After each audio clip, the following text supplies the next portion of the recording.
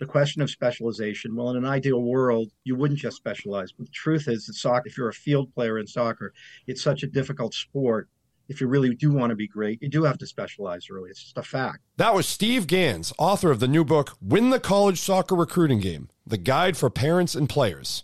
And he's today's guest on New England Soccer Journal's The Goal podcast.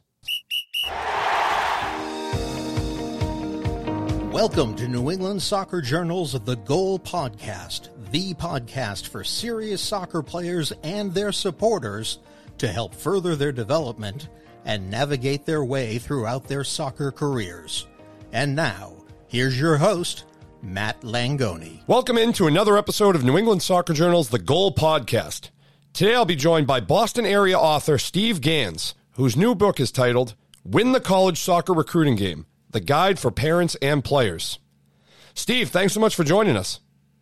My pleasure, Matt. It's a real pleasure to be here. Yeah, it's great to have you here. And obviously the title of your book is kind of right in our wheelhouse. We have a lot of parents and a lot of hopeful college players that visit our website and read our publication. And I think this is great for them to know about your book. And first and foremost, just tell us about kind of the thought process behind the book and why you wanted to dive into this topic. That's a great question because that's really the seminal underpinning of it. So I guess what I would say is this is a pay it forward exercise. I want to help parents and players of the next generation, current generation, next generation, a little past me, because my kids, I've one still in college and one graduated now. And the motivation is that I have a deep background in soccer, very comprehensive at all levels. And so I think I know the sport really well. And yet, including college, where I do a lot of stuff, and yet not one, but both of my sons, neither of them wound up at the school where they originally committed. They were both recruits. And so I think it was a kind of a stunning result. And I think the pay it forward thing is if it can happen to our family and me and my sons, then it can happen to anyone. So what I want to do through telling personal stories, giving tips for being recruited, and pointing out traps for the unwary to avoid, I hope I can help a lot of people avoid a rough recruiting experience.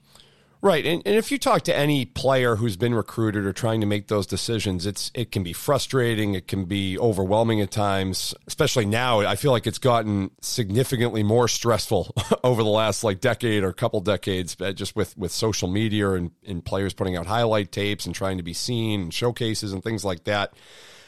What's kind of the overarching theme that you find about the whole recruiting process, and what's a lesson that parents kind of need to know going into it? Well, I think one thing you need to know going into it is because soccer is a non-revenue sport compared to football and basketball, that 95% of players need to do proactive things in order to get recruited, maybe more than 95%. My older son was a DA player, highly recruited by a lot of schools, over 30 schools, and yet there were steps that had to be taken. This is not, as I put in the book, this is not John Calipari at University of Kentucky saying, I see a kid in Brookline, Mass, and I'm going to get on a private plane and go see him. College soccer programs have limited recruiting budgets. They go to certain showcases, they can go to certain games, and they hold their ID camps, and there are proactive steps people have to take. I think an ancillary point is that one has to understand a little bit of the grittiness that goes on behind the scenes and what the psychology of recruiting coaches is and what goes on in a college soccer program so that they can avoid the traps for the unwary. Right. What's the scholarship process like too for players? You talked about basketball and football. Basketball, they carry maybe 12 kids on the team. It's a huge money making sport. There's full rides to be handed out to these blue chip prospects who are destined for the NBA. What's the soccer process like? Is financially, what do you think it's like for players? Well, if we're talking about scholarship, the way I look at this, I don't talk so much about scholarships. Right. But I'm certainly happy to talk about it. Sure. I think the point of the matter is kids in club, in many cases, the parents and people wouldn't be listening if they weren't interested. They're hoping that being a good club soccer player will help their kid get into the school of their dreams, right? It'll be a bump to get in the school of their dreams. A scholarship is obviously a cherry on top. There are 9.9 scholarships in Division I in most cases. In soccer, in most cases, those are split. In other words, very few people get full rides. And so while that's a realistic possibility, it's not like a football team where they have 50, 60, 70 full scholarships. So the way I've sort of approached this is it going to help you get into the school of your dreams? In the Ivy League in Division I, there are no scholarships, and in Division III, there are no scholarships. Right, and you try to provide kind of the roadmap for this whole process, right? Kind of just the what to know in the preparation stuff for what players and parents should understand about going through this whole thing. What's like the main advice you give to like a parent you going through? Because the players, they're on the field, they're just trying to perform. What's like the main advice you could give to a parent?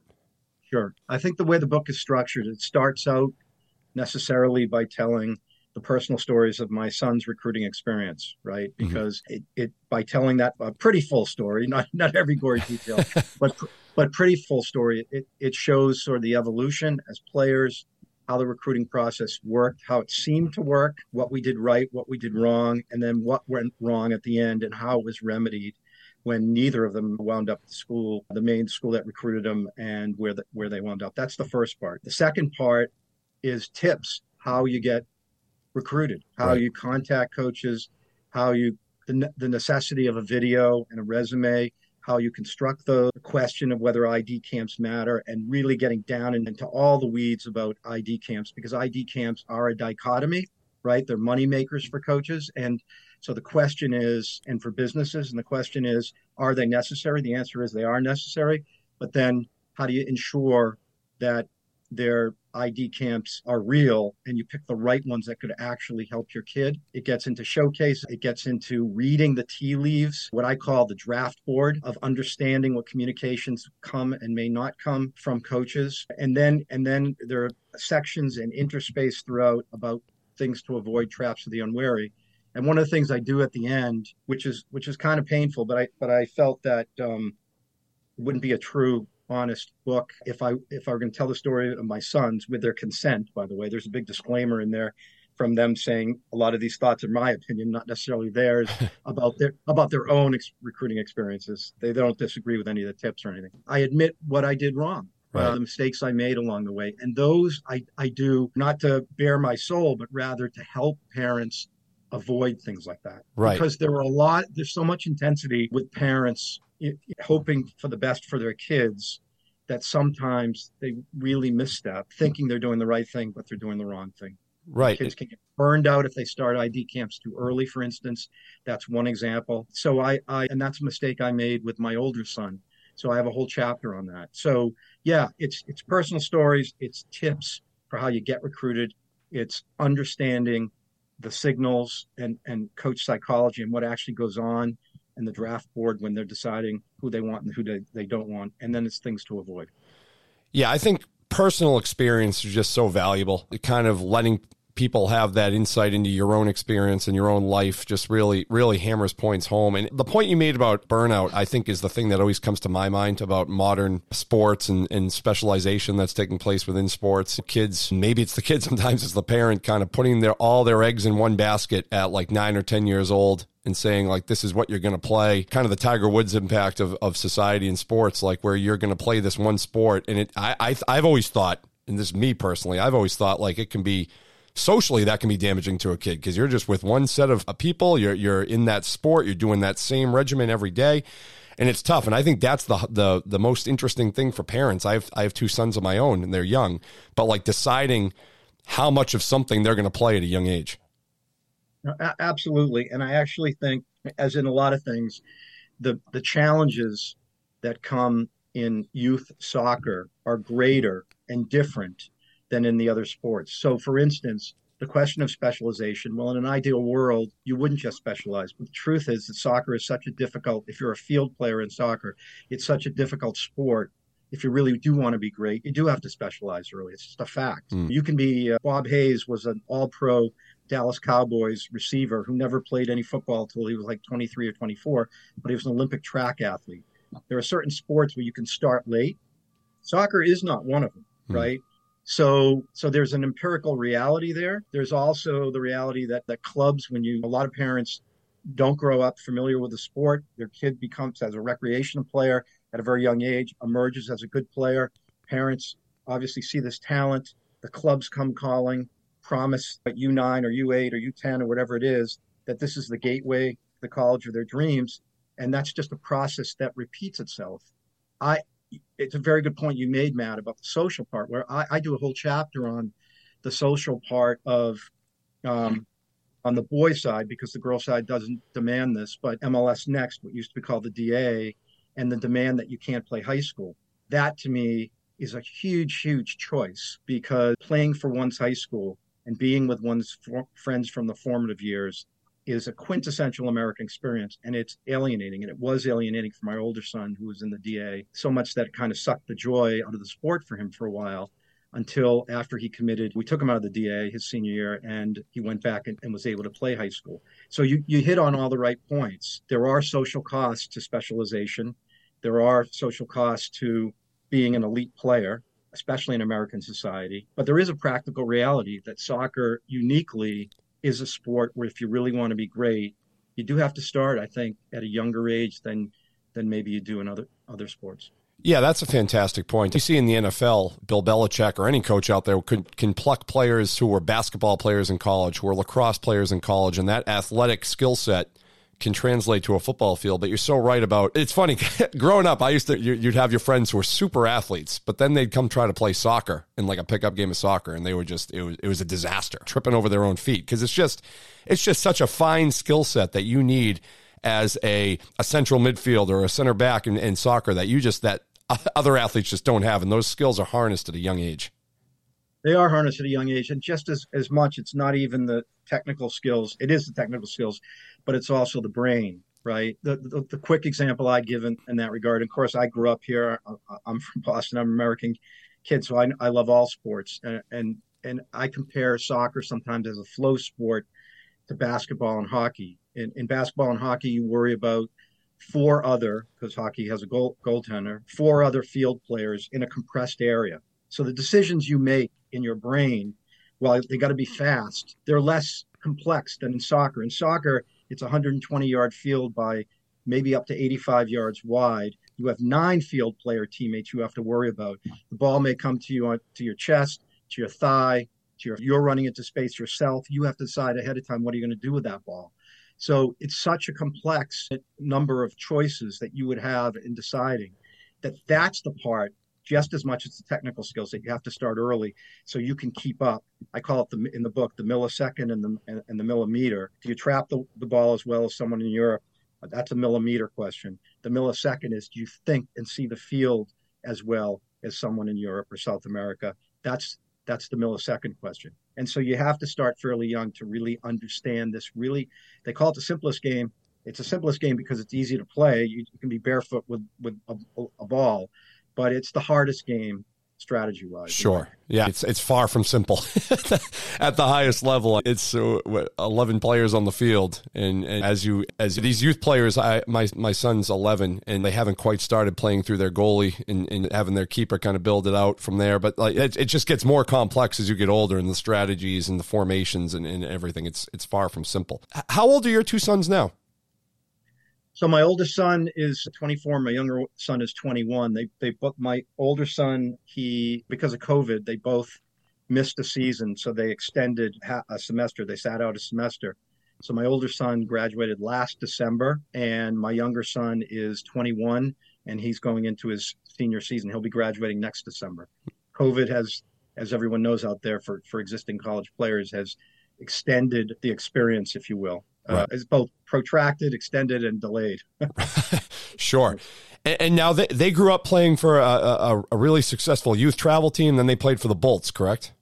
Right. I coached them. I live in Newton and coached them with the successful travel team from 8 to 13, 2 different teams or 2.5 years. And then they both went on to Boston Bolts, right? And at U11 for one of them and U10 for the younger one, which is again, a referendum on how much club has become so much more part of the scene. Oh man. I know. Yeah. It's crazy. Right. I say all the time, like when I was growing up, when I graduated high school in 2000, so the club scene was nothing like it. Growing up, I was playing basketball and soccer, and hardly anyone was playing AAU basketball back then, and hardly anyone was playing club soccer. It was kind of like whatever the season was. Okay, fall's over, time for basketball. Okay, winter's over, time for baseball.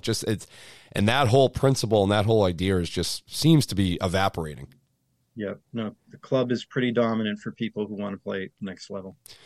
What was for your sons going from playing travel to them playing club? How much of a transition was that? Was it, and as a parent, how difficult is that for a parent to go from the commitment of travel to the commitment of playing for a high level? It was a big transition. I do think it was a natural step because at the time, my older son's club we did it all the right way. We played everyone, but it set sort of Bay's records for undefeated streaks and all that kind of stuff. We had a lot of talented kids, and at a certain point, all the clubs came proactively to our games, and only one kid jumped early. I think in those days at U10 he did, and then most of the rest of the team jumped at U11.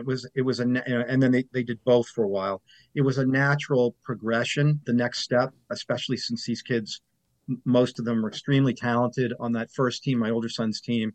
I think 7 or 8 became college athletes, 6 became college soccer players, if I have the numbers right.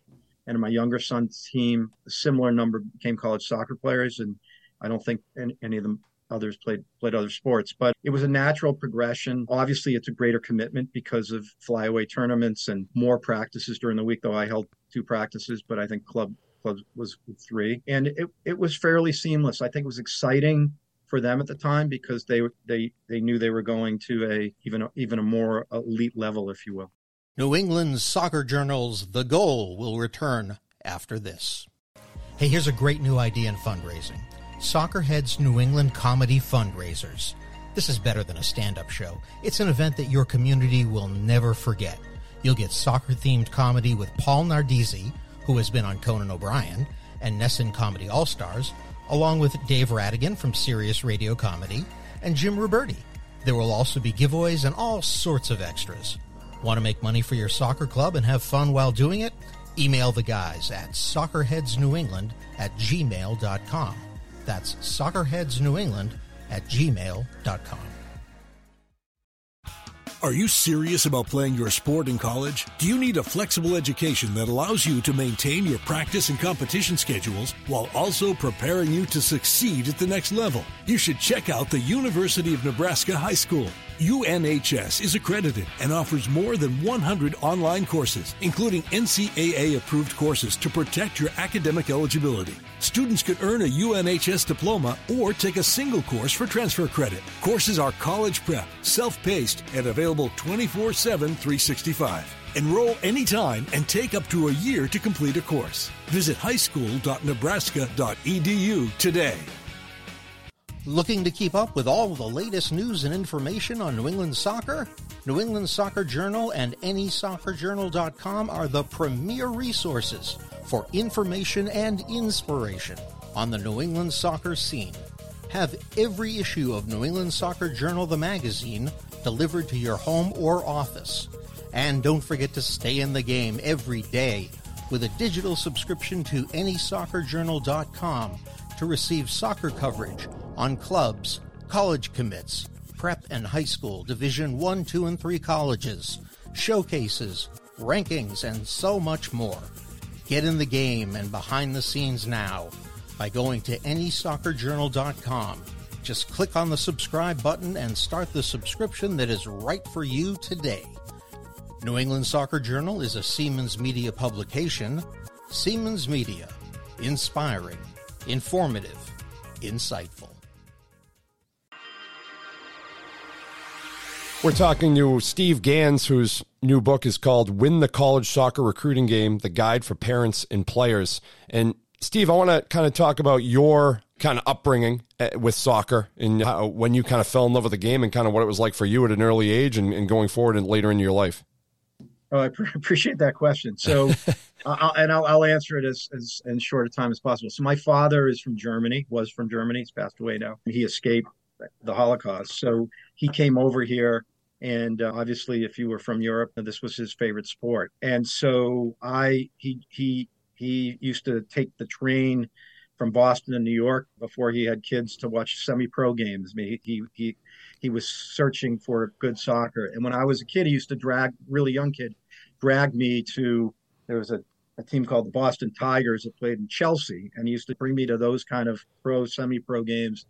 And so I would see closed circuit games in hotels and that sort of thing. That's where they used to be beamed in before the world was completely flat and we had all these broadcasts. So I was always exposed to it, but because I didn't see real top-notch soccer in person, I grew up playing all the other sports. And in particular, my passion was baseball. So I played at a pretty serious level baseball. But then when I was 13, the first real pro team came to Boston, and the coach of that team actually moved to my town and kind of started to mentor me as a player. And at that point, I made the switch sort of cold turkey to soccer. And once I saw really great soccer in person, it just exceeded everything else. And I gave everything else up to the point before at age 13, that's kind of late. In those days, I could sort of get away with it, but it is kind of late to really start picking it up then. My father's influence, which was gentle, obviously just exposed me to it. And then when a pro team came here and Hubert Vogelsinger, who was the coach of that team, some people out there listening may know, most maybe might not, but he's sort of a legend in the game here. Under his guidance, I went full-fledged into soccer. How would you describe yourself as a player? Well, I can tell you I'm not as good as my older son. Yeah, but do you say that to them? You got to brag about it. You just make it seem like you're a better player. No, I think I worked really hard. I think for those days and for an American player, and I say this without an inferiority complex about American players, but it's just an empirical fact that we were very behind our European, South American counterparts. I was a very, very highly skilled player, technically really excellent ball skills, not fleet of foot. Didn't have jets, and honestly, to my point before, and this is what I marvel at about my kids because they started when they were 3, and this is why I'm sensitive to it.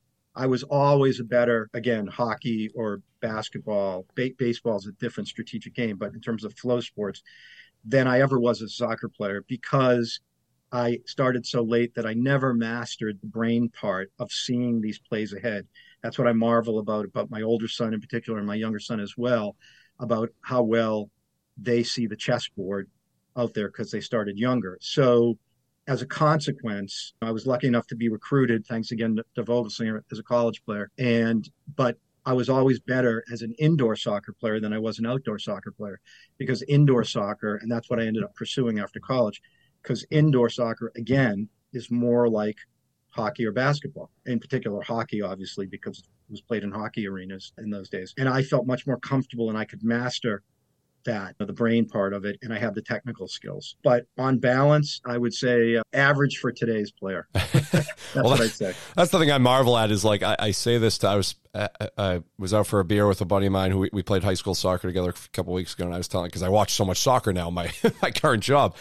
I said to him, I go, you wouldn't believe how much better these players are now than what we were when we thought we were skilled in high school, and it's not even comparable. Just the finesse and skill level that these kids come to the field with every day. It's crazy. Yep, it is. It is. In your everyday life, occupation, you're a partner at a Boston law firm, and that in that regard, you also have worked alongside the sport of soccer, right?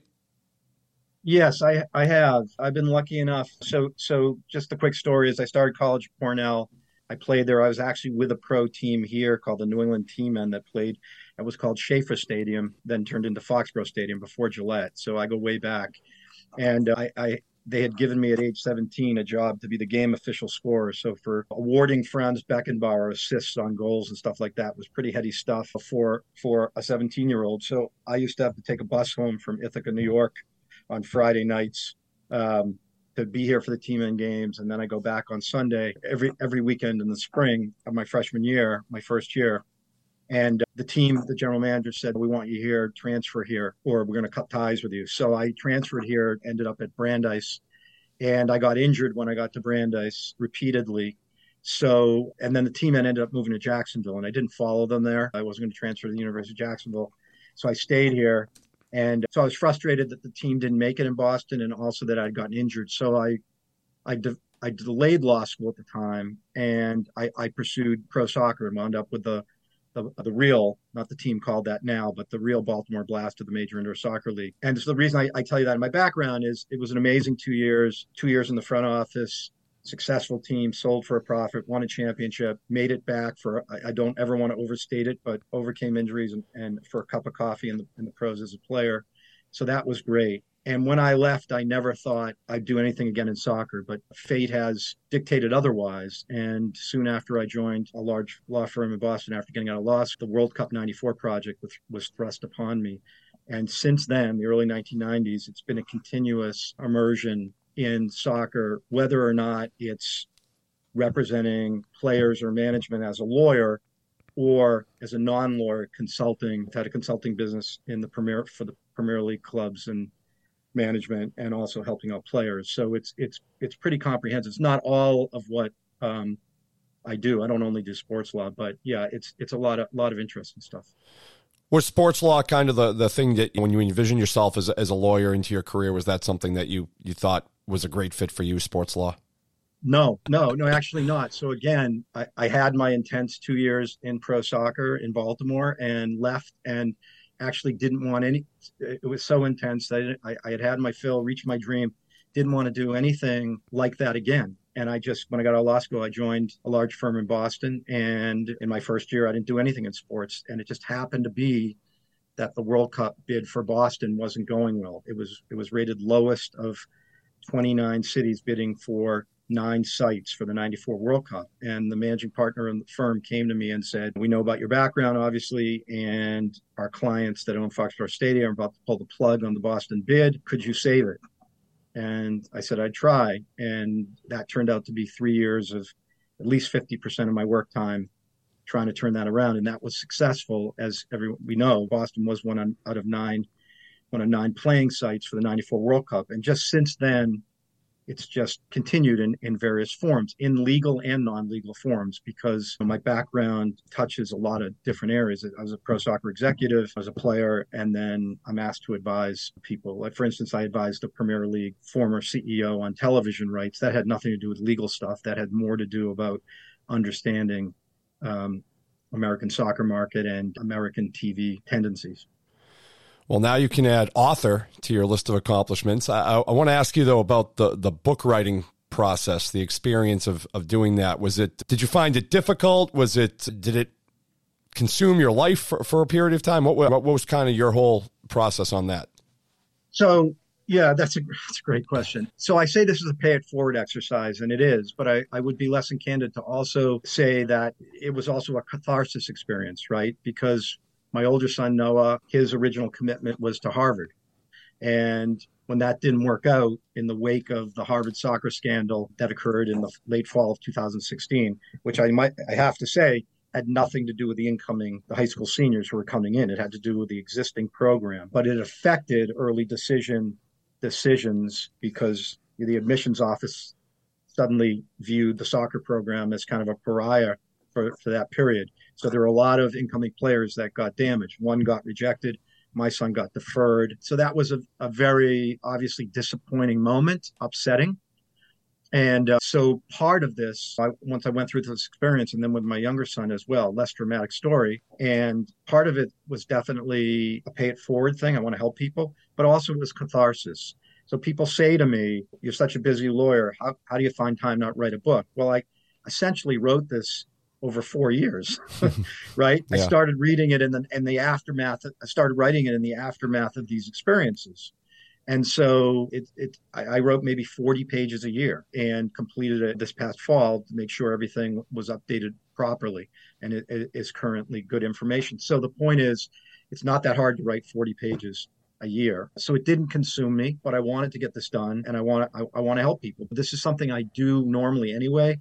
For like 20 friends or acquaintances or people ask me to do it.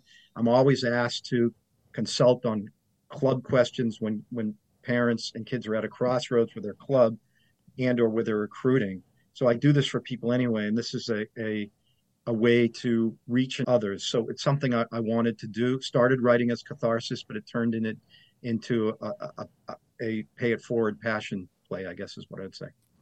At what point did the light go off in your head and say, all this stuff, all this recruiting stuff and this whole journey would make a good book topic? How old were your sons? How deep into their soccer journey were you thinking that?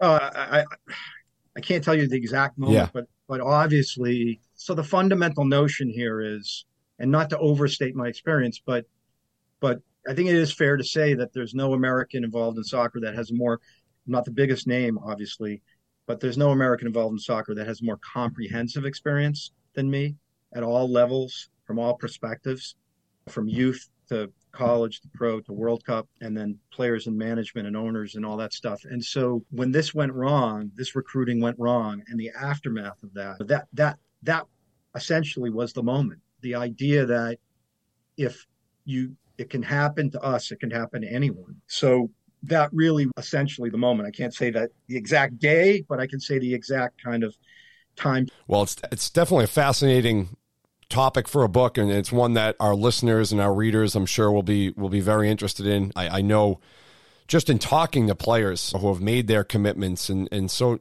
many times, like the theme after they make that decision is like, okay, I'm relieved now. I can move on, especially if they have like another year remaining in their high school career, their prep career. That just that sense of, okay, I can put that behind me and move on. And it's a super stressful and at times mercurial and frustrating process. So I know it'll be a well-read publication, and I want to thank you for being here.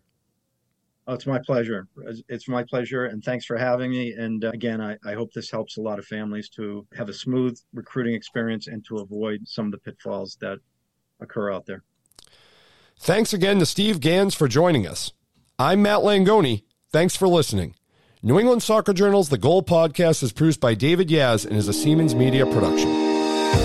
You've been listening to New England Soccer Journal's The Goal Podcast. Don't forget to rate, review, and subscribe wherever you listen to our podcast. Or visit anysoccerjournal.com/podcast. Siemens Media. Inspiring, informative, insightful.